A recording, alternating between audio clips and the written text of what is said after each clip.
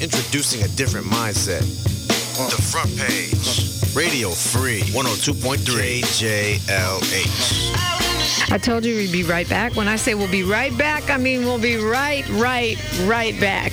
It's the Front Page, Radio Free, 102.3 KJLH. And we have special guests in studio, so we're going to go right to them. We've been talking a lot about the case of Kendrick McDade. We've been raising money here at KJLH and Steel R to help lay the young man to rest. Joining us this morning in the studio, Andre Coleman. He's the deputy editor at the Pasadena Weekly. He's worked as a professional and freelance reporter for almost 20 years.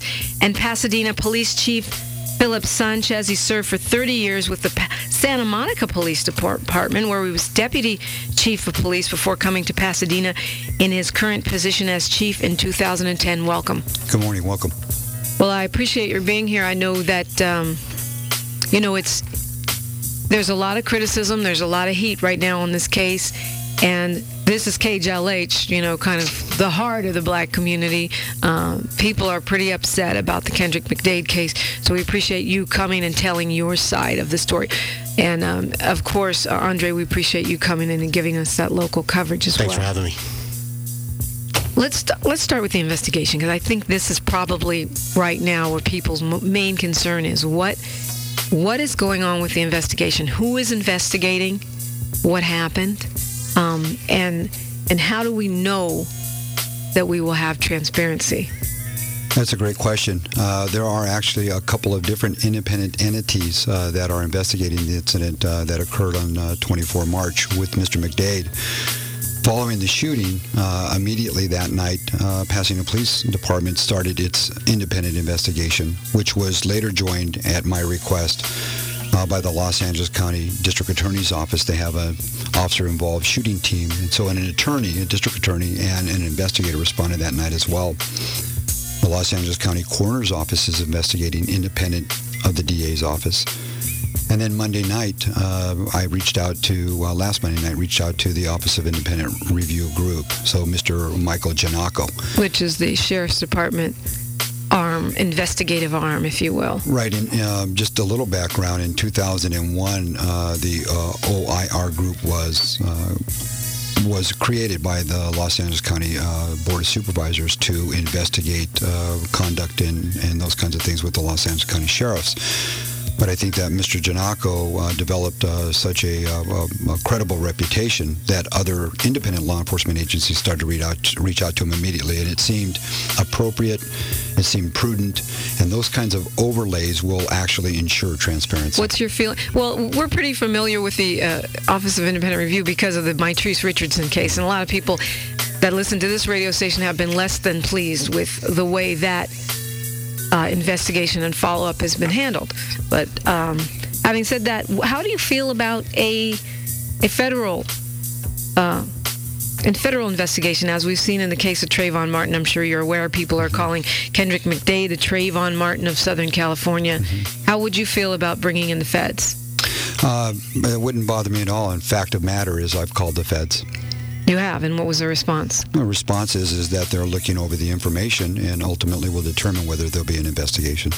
Andre Coleman, what are we missing? I mean, many of us don't read the local Pasadena papers. Maybe we're in Compton, maybe we're in Long Beach, maybe we're here in Inglewood. What are we missing about this story that is not being reported by the mainstream press? Well, I think there has been a lot of transparency.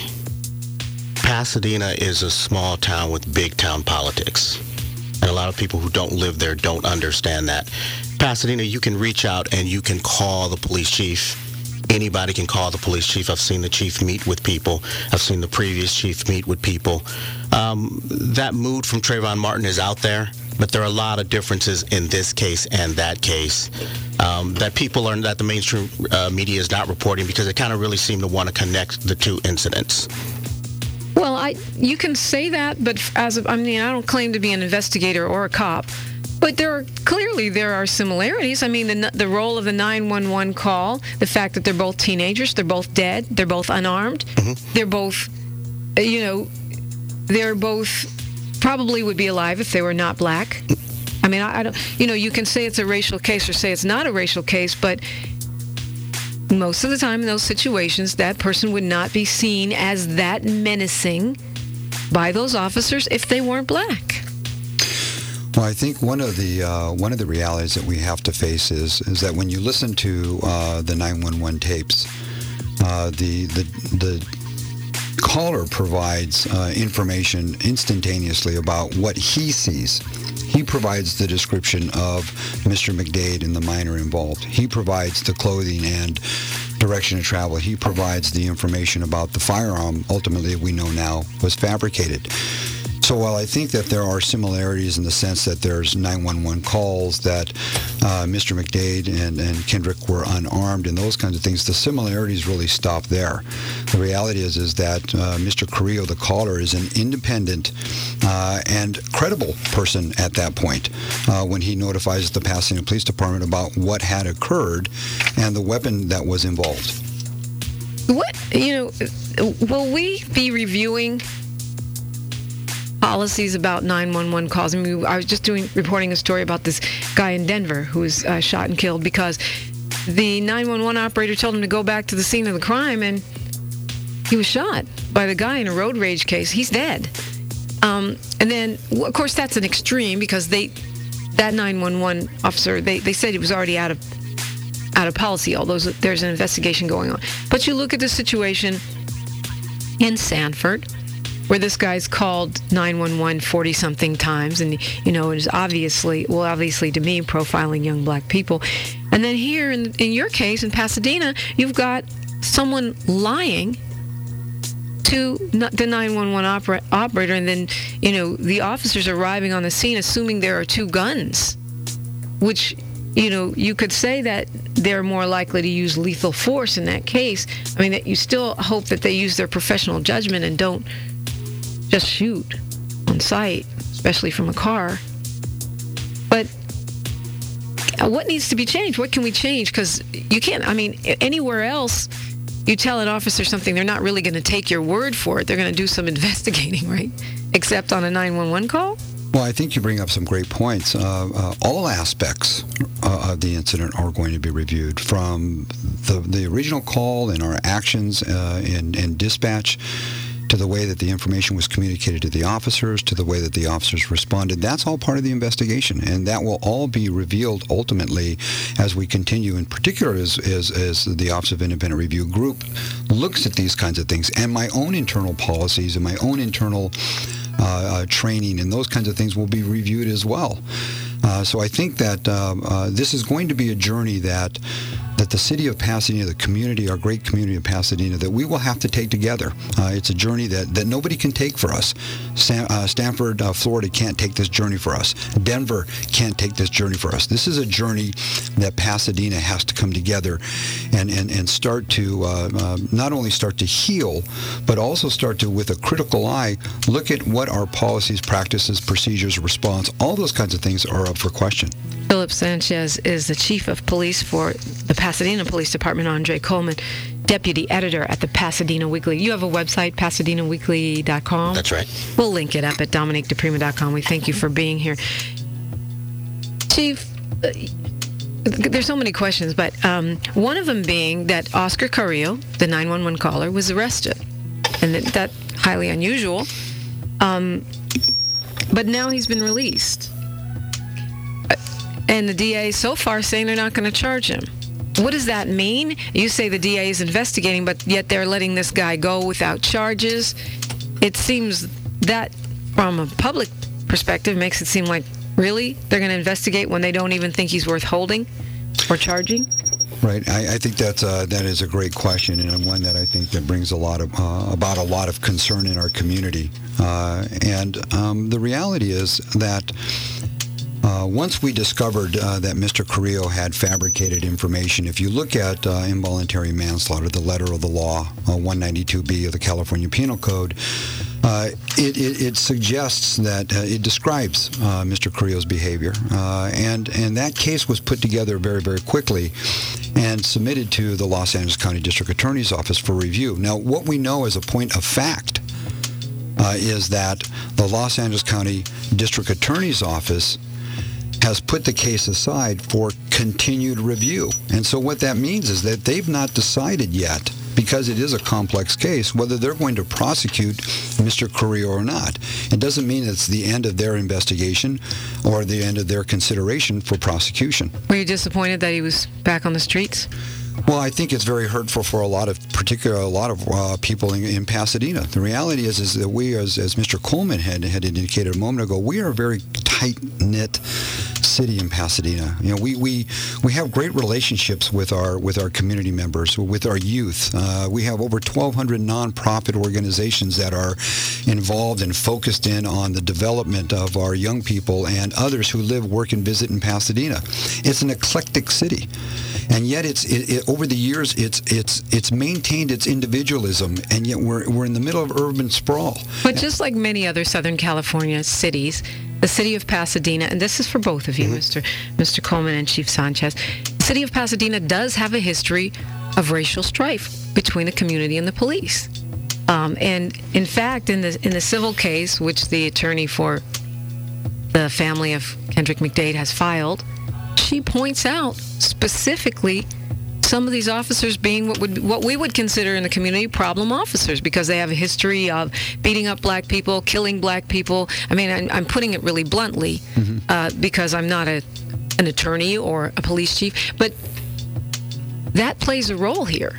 And how do we track these officers? If there's an officer that's going around beating up black kids or shooting black people, shouldn't they be on desk duty, or shouldn't they be patrolling whatever the Pasadena version of Beverly Hills is? Right. I think that, again, that's a great question. And while I'm somewhat limited because the fact that the lawsuit has been filed, let me say with great confidence that we have a very robust internal affairs process, which includes tracking officers' conduct, whether good or bad. And at the end of the day, the reality is that if the officer you described a moment ago is accused of misconduct, then we're prepared to investigate that accusation. Do you want to comment on that? I think what we need more of in Pasadena is Pasadena has a lot of outlets where people can complain. They can go to the NAACP and file complaints against the police department. That mechanism's been set up. That they can go to City Hall.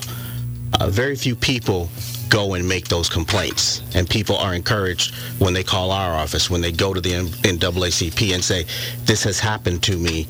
People are encouraged to make those complaints. Yeah, but we know there's a lot of reasons people don't, and one of them being, particularly in a smaller town, retaliation, intimidation, because they are scared. But what has been worked on a lot has been the department getting with groups, getting with people who have had these complaints and saying, "Hey, we are willing to listen to you to look into this." Our last chief was the first chief in the United States that we could find on record who actually went before the community and said, "I apologize for all of the injustice done to minorities since Jim Crow." You know, it's interesting you mention apologies, because I know, Chief Sanchez, you met with the family, apologized for the loss of their son. And the attorney told me that at that time you said that you didn't know about Carrillo's misstatements or lies, and they found out later that you guys did have that knowledge, so they felt that there was a breach of good faith there.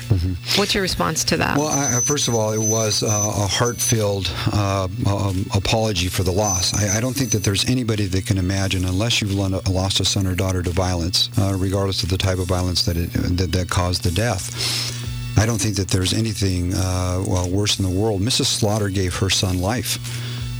She breathed and birthed Kendrick into this world, and the pain that was associated with that. I had the opportunity to look deep into Mrs. Slaughter's eyes and look into Mr. McDade's eyes. I understand the hurt that was associated with the shooting, and ultimately where we're at today as a community.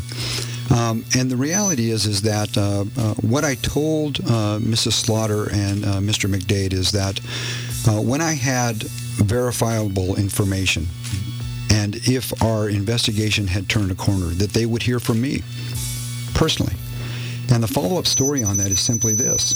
I called Mr. McDade and Mrs. Slaughter, and I had to talk through their attorney, which is something I understand and appreciate because it's the process of representation.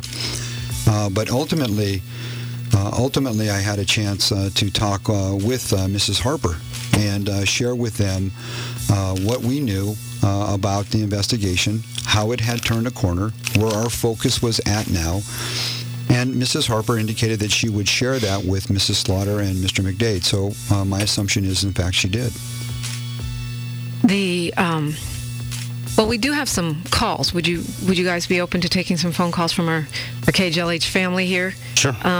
But you mentioned Andre Coleman, and your role as a reporter, as well as the deputy editor at the Pasadena Weekly, that the community has these outlets, the NAACP, City Hall, that we do have outlets, which are the same in every city. But I guess what we look for is changes in policy or changes in attitude. And, we've been through this process with the LAPD. I believe the Sheriff's Department, LA County Sheriff's Department, is undergoing a lot of scrutiny right now.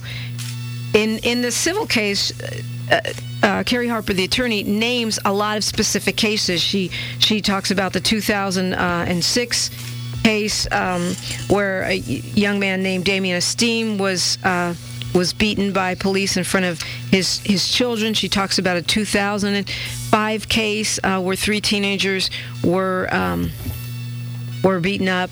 She talks about the fact that in both of those 2 matters there was a detective, Keith Gomez, involved. And she states, and I'm quoting here, Gomez has been directly responsible for multiple controversial killings of young black men in Pasadena, yet Gomez was the chief's choice to investigate this controversial officer-involved shooting. Well, the first thing I would say to that is that since somewhere around 2005, 2006, there have only been, on record, 4 to 5 officer-involved incidents where African-American young men lost their lives. 4 to 5. In Pasadena. Keith Gomez was involved in 3 of those incidents. In one, he was fired upon, he returned fire. In another, he was at the scene while other officers dealt with the situation, which did bring about the young man's life. We can't put him, and I investigated and covered all of those incidents, you can't put him right there in that situation. He was one of the officers at the scene, but you're saying he can't be directly linked to the death? Well, he can't be directly linked to the death. There was a young man who had cocaine in his mouth who refused to spit it out, and one of the officers placed him in a chokehold. He wasn't the officer who placed him in a chokehold. So we can't link him directly to the death. He was on scene. Right, well, I understand what you're saying. You look at Rodney King, all those officers had varying degrees of disciplinary action. What my job is to report fact. What we are getting right now is the majority of the community wants rhetoric to stop. They want facts, but they want the family. 30 phone calls this week, and all of them have been, right now we need to allow this family to bury their son in peace. And the questions will still be there next week. Well, Kenneth McDade was on this show yesterday, and he did say he wanted to bury his son in peace, but he also said he wanted answers. He wanted justice. He wanted thorough investigation. And I think, when we hear stuff like this, it does raise questions. You wonder, is it a case of the fox over the hen house? How do we know it's going to be fair? Not to compare you to this person at all, but right now, Sheriff Joe Arpaio of Arizona is in the news for refusing an oversight. Is that something you would be open to, oversight of the department, if it was found to be warranted? Well, I think the first thing we need to look at is what are the layers of investigation? And ultimately, will those layers of investigation confirm openness and confirm transparency? I believe they will. When we had a shooting in 2009, we had the Office of Independent Review come in. This is not the first time that we've experienced this in Pasadena. I think that what's not been lost here, though, is that attempt to reach out wasn't driven by political opinion. It wasn't driven by public outcry. It was something that I initiated early on, in part because I wanted that extra coverage. I wanted that extra probe. I wanted to show the citizens of Pasadena that we were open to whatever the issues were in Pasadena relating to that shooting. Okay, let's go to Marcus calling us from LA. Hi, Marcus. You're on the front page. with Chief Philip Sanchez and Deputy Editor Andre Coleman. Welcome. Hello? Hi, Marcus. You're on the air. Go ahead, please. Well, I was wondering if there were any type of psychological testing that these candidates go through before becoming police officers. And do they continue that trend or what? Or Yeah, I got it. So, yeah, what is the psychological testing that officers undergo? And I think for me, more relevant is the updates on that, because I think how you are before you become a cop and deal with that daily stress and how you are after, dealing with that daily stress might be two different things. Good morning, Marcus. Thanks for your call. I think it's a great question.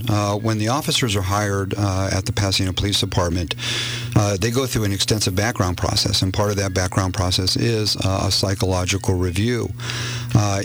Also, part of that process is that they sit down with me personally, and I interview each and every applicant for police officer to make sure that they're a good fit in Pasadena. And what I mean by fit is that they can serve a community, a diverse community, with integrity and with dedication, somebody that's passionate about the job. I don't typically ask very... in my estimation, I don't ask typical questions during that process. And while I wouldn't want to give the process away completely, I ask a question like, what do you value more to the candidate? Do you value, transparency over competency, or competency over transparency, and why? Those kinds of questions, I think, help give me some insight to the candidate.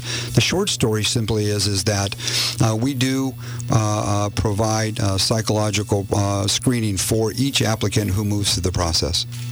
Okay. You wanted to add on, Andre? Go ahead. I know nothing about the process. Oh, you're moving toward the mic. So, okay, let's go to Ken calling from Pasadena. Hi, Ken. You're on with Chief Sanchez and Andre Coleman. Welcome. Ken? Yes. You're on the air. Yes. My question for you is, for the chief, is one, why was the recording device on the police vehicle not on? Two, how do you answer allegations that Kendrick was allowed to die while trying to communicate while lying in the street? And three, how many African-American officers are on the force? Okay, got it. Thanks for your call, Ken. There's a couple of things that I can't answer. I can't talk too specifically about the response. In fact, I would ask for your patience in that regard as we continue to move through the investigation and ORI. When you say response, you're talking about the videotape? Yes, ma'am. I believe I had read you quoted saying that they didn't turn on the sirens. That's correct, and it is that is associated with the onboard video camera.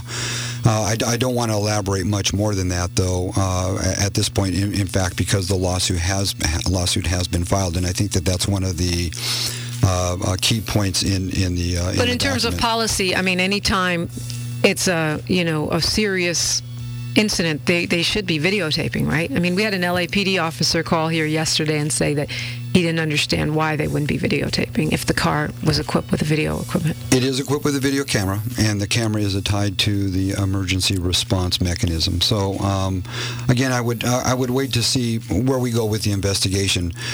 Ken, I'm sorry, the last part of your question was, how many black officers do we have on Pasadena? We have quite a few. While I don't know the exact number, let me say that we have African Americans at the highest level of the Pasadena Police Department. My deputy chief, the number 2 in charge, is an African American male. We have lieutenants, including my adjutant, Palante Riddle, who is African American female, born and raised in Pasadena in the Altadena area. So we have those kinds of people who are very talented and are employed at the department and have been promoted and have moved through the organization since I've arrived. Hold on a second. Ken, does that answer your question? You still didn't answer my question regarding the child lying in the street, handcuffed, while trying to communicate to the officers. A lot of people have asked, and witnesses have said that they didn't assist him. Right. So what we know for a fact is that the paramedics were called in very short order, seconds after the officers had made contact with Mr. McDade. The paramedics were contacted and ushered into the emergency scene. Okay, thank you, Ken. I appreciate it. Let's go to Florence from Carson. Hi, Florence, you're on. Florence? Yes. What's going on with everybody? Hi, Florence, you're on the air. Go ahead, please. Hi. Yes, I'm curious, how is it justified, because it's very clear that the police department acknowledges that the initial caller who alleged that the young man had a gun was not telling the truth, and the police department has acknowledged that just by the initial charges against that gentleman. So I'm just curious how they are going to justify killing this teenager, because they've already acknowledged that he didn't have a weapon. Well, so the officer, they're acknowledging that he didn't have a weapon because no weapon was found, right? And as far as we know, no laptop or any evidence of this alleged burglary have been found either, right? That's correct. And Florence, thanks for the call and question. What we know is that there actually was a crime that was committed that night. How do we know? We know that because Mr. Carrillo stated on the 911 dispatch tape that two young men had stole his backpack and computer. But we know he's a liar, so why would we believe that he said that, especially if we haven't found a laptop or backpack? But I think some of his property was recovered. The backpack, I believe, was, but the laptop computer is still outstanding. We know that in part because of the photos that we've seen taken from a private camera system at Summit in Orange Grove when the incident initially occurred. And because we recovered a backpack, how do we know it was stolen? I mean, people leave their stuff. College students leave their stuff laying around, or you know what I mean, all the time. How do we know that there was a crime committed? Well, we know there was, and we for sure don't know that Kendrick had anything to do with it, right? Right. What we know is that the circumstances of the event were captured by camera, by voice tape, and then ultimately put together by passing to detectives and submitted to the Los Angeles County District Attorney's Office juvenile section, who ultimately filed 4 counts against the minor. We know a crime occurred. 2 counts of commercial burglary, 1 count of grand theft, and 1 count of failure to report as a gang member. So there was a crime. That what you're talking about, the minor, you're talking about a 17-year-old that is in custody that we don't, as far as I know, we don't have any convincing proof that Kendrick McDade had anything to do with that. Well, a crime was committed, right? You're saying, but we don't know that Kendrick had anything to do with that. Kendrick has no priors. Well, what we know is that there was, like I indicated earlier, there were the photographs that were taken from the incident. Mr. McDade is in those photographs. It was captured by a private photograph security system, and that information was presented in total to the district attorney's office and ultimately resulted in a filing against the minor. The minor in question that we're talking about is not Kendrick McDade. He's a 17-year-old who remains in custody at this time, right? Yes, ma'am. Andre, go ahead. Well, that's going to be, I think that will be the next big part of the story is who is this 17-year-old? How did they know each other? What was association there? Will he be tried as an adult? If the involuntary manslaughter charge does not go to Mr. Carrillo, will it come back to the 17-year-old? Another big part of the story that's coming up in the community is young people who are in that same age group are saying to us, why isn't anybody talking to us about what happened to Mr. McDade and to Trayvon Martin, because we are the demographic that is in fear here. Yeah, no kidding. But what I really hope is that we don't see a smear campaign against this child, as we've seen with Trayvon Martin. I mean, you have white supremacist groups hacking into his email. You've got Martin. I mean, you have white supremacist groups hacking into his email. You've got, things that are totally irrelevant, like whether or not he was suspended from school being brought up. And I don't get the sense that that's going to happen just from talking to you, Chief Sanchez. But I really hope we don't see that. Isn't that a great observation? And back to one of your very first questions, what makes this different? We are Pasadena. That's what makes us different. We are transparent because we are dedicated public servants who are trying to get at the issues and to help the healing process in a community that we serve. I feel like I need to say this because we're talking a lot about police shootings. I support cops. I support police. I know there are lots of police working under duress to keep the community safe. But as an African American and as a mom, You know, I know you mean it when you say we are Pasadena, but as black people, we see people being shot in every city. Cities we love, cities we run, cities we built. And so it's hard to just kind of take that as a reason why. Well, let me clarify what he has said here. The Pasadena Weekly, to just bring it up, he spoke earlier about the case with the El Sereno 3, the kids who had the brawl with the police officers. We published the pictures of those kids with their injuries on the cover of our paper.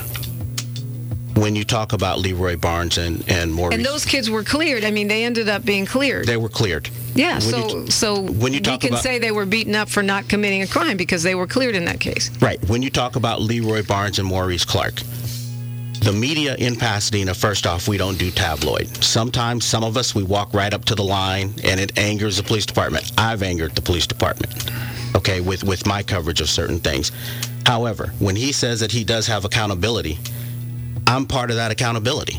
It's Radio Free 102.3 KJLH, Compton, Los Angeles, Long Beach, and Inglewood. It's time for Steve Harvey, but we are going to go a little bit over. Steve doesn't mind. We have Pasadena Police Chief Philip Sanchez, and we have Andre Coleman, Deputy Editor of the Pasadena Weekly. And we're just going to take advantage of this opportunity because this case of Kendrick McDade is riveting our community. Some Jasmine Canick, who works with us here, and she has her own website, has asked that the Pasadena Police Officers Association donate to the burial of Kendrick McDade, and not as an admission of guilt, but as an act of good faith. I think that would be astounding. I said yesterday, I would love to see not just Pasadena, but officers, organizations from all over Southern California make this gesture of good faith and say, you know what, we're not about, killing kids. Everybody knows that.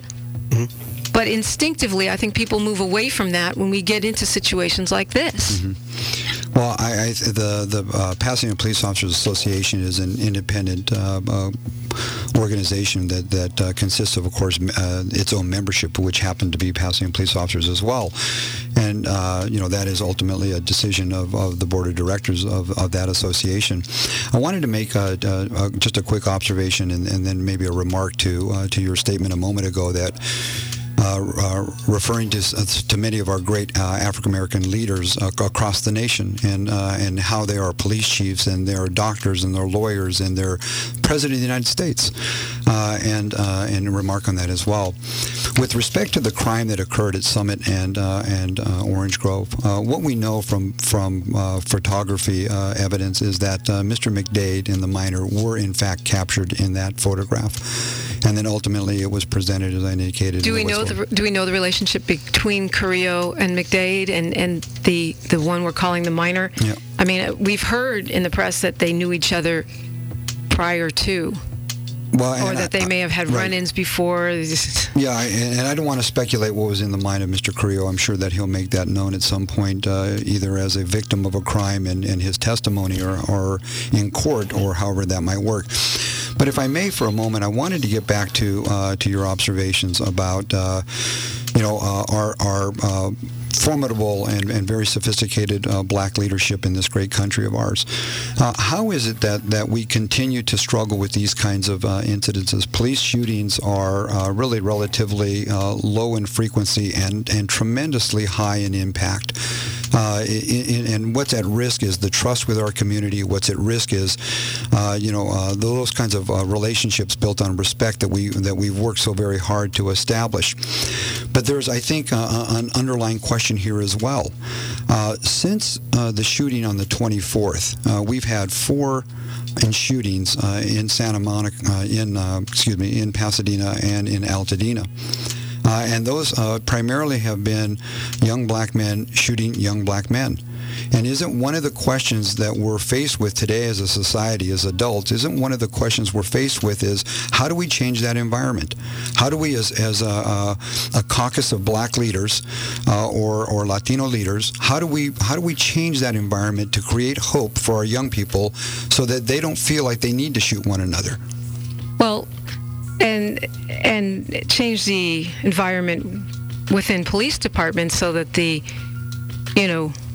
community and the police can work more in partnership. I think we've moved that direction here in Los Angeles. One of the most troubling things about this particular case is the fact that one of the officers shot from a moving vehicle, which, traditionally we call that a drive-by. In the Devin Brown case, the officer here in Los Angeles, the officer said that he felt the moving car that the child was in represented a weapon, and that policy has been changed. But what are the policies around shooting from a moving vehicle for an officer? Right, so what we know is that the vehicle was actually northbound on the street and either had completely stopped or was slowed. And I take issue with the fact that it's termed as a drive-by. It's not a drive-by shooting. The reality is this is a professional law enforcement officer who has had training and those kinds of things in that application. But it's unusual to shoot from a car, isn't it? It's a tactic. And the reason it's a tactic is because law enforcement officers don't get to pick and choose the environment that they might use lethal force.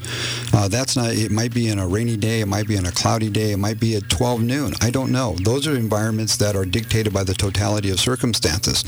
What I know, though, is in a drive-by shooting, typically that's predatory behavior of young people or old people, whoever the perpetrator might be, that fires indiscriminately without concern to who they might hit or what the consequences might be. Nothing could be further than the description of what occurred that night with Mr. McDade. And we can call ourselves armchair officers or what have you, but a lot of people say, why not shoot him in the leg? Why a lethal shot? And that's another great question. Law enforcement officers aren't taught to shoot to kill. What law enforcement officers are taught is to shoot to stop the threat. And ultimately, that is how they apply force. And might I add also that it is the law and our Constitution that governs how lethal force is used. And ultimately, that will all be, again, reviewed by multiple layers of investigative entities. Okay, I'm gonna go to the phones, and maybe we can just do short answers. We're over time. I so appreciate your candor, responding to the callers, and coming here to tell your side of the story. A lot of folks would not do that, and we really do appreciate that. Sarita from LA, I need a really short version of your question. Yeah, I just wanted to ask the young man and the chief. The first question is to the young man when he said in the city of Pasadena there's only been 5 African Americans killed. Well, 5 is too many, sir. That's just too many for us, for the community. And the second one for the chief is he said that he's the first one to offer an apology. Well, that's just a civil duty, not just as an officer, but as a person. Got it. Well, some people don't do it because of liability issues, right? Because they don't want to be found liable in court. She's responding, Andre Coleman, to your question. My point was over the amount of time. I mean, there are communities who have multiple officer-involved shootings every weekend and every day. But when you look at the number of officer-involved shootings that Pasadena has per year, it's less than 1 per year. So when somebody says that an officer is responsible for countless deaths... I understand Serena's point. She's a mom. I'm a parent, but as a mom, 1 is too much. But as a reporter, I'm dealing with fact. When you say that when a lawsuit says that there have been multiple deaths, that an officer is responsible for multiple deaths, and I look at what we have over 5 years, then those two don't match up. That's my point. Eric from Pasadena, I need the really short version. Eric from Pasadena, paging Eric from Pasadena. I'm right here. Good morning. You're on. My question is to the chief. Is it part of your policy and procedure that when young black males are pulled over, the first question that you guys ask is, do you have drugs and guns in the car? Because recently I was pulled over, and that's a question that I was asked. And if I was an older white male, I don't think a question like that would have been asked. Did you have drugs and guns in the car, Eric? Of course I didn't. I'm just playing with you. All right. But I mean, that's a system of racial profiling that goes on here in Pasadena. And that's my question for the chief. Thank you. Thank you, Eric. So, Eric, thank you for the question. We don't engage in racial profiling. In fact, if there's misconduct by the officer, I would ask that you call me directly at 744-4545, and I'll take that concern and I'll investigate your complaint. But we don't engage in racial profiling. My officers stop people for legitimate reasons, and if there is misconduct, we investigate that. Have you ever found an officer to be out of policy by profiling? As you know, here in the city of Los Angeles, we had the first time ever that an officer was found to be racial profiling, like last week, which is pretty astounding. So has that ever been found in Pasadena? In other words, of all the complaints that are made, are any of them found to be legitimate? Well, I think you're asking our officers. Because everyone says they don't do it, you're asking. I think the question is have officers been disciplined for misconduct? Yes. Yes, absolutely. There was a case several years ago, and I'll be brief, where an officer was bringing a suspect into the jail, and he told his trainee to attack the prisoner, that he was going to have to fight the prisoner. And you know what? It was caught on tape. He was fired. And it was put right out to the press immediately. As he should be. As he should be. Although the union got him his job back. Well, that's a whole other show for another day. It's 6:11. We have to pass the microphone to Steve Harvey. But Pasadena Police Chief Philip Sanchez and Deputy Editor at the Pasadena Weekly, Andre Coleman, thank you for being with us. Chief Sanchez, I'm going to give you the last word. What would you leave us with?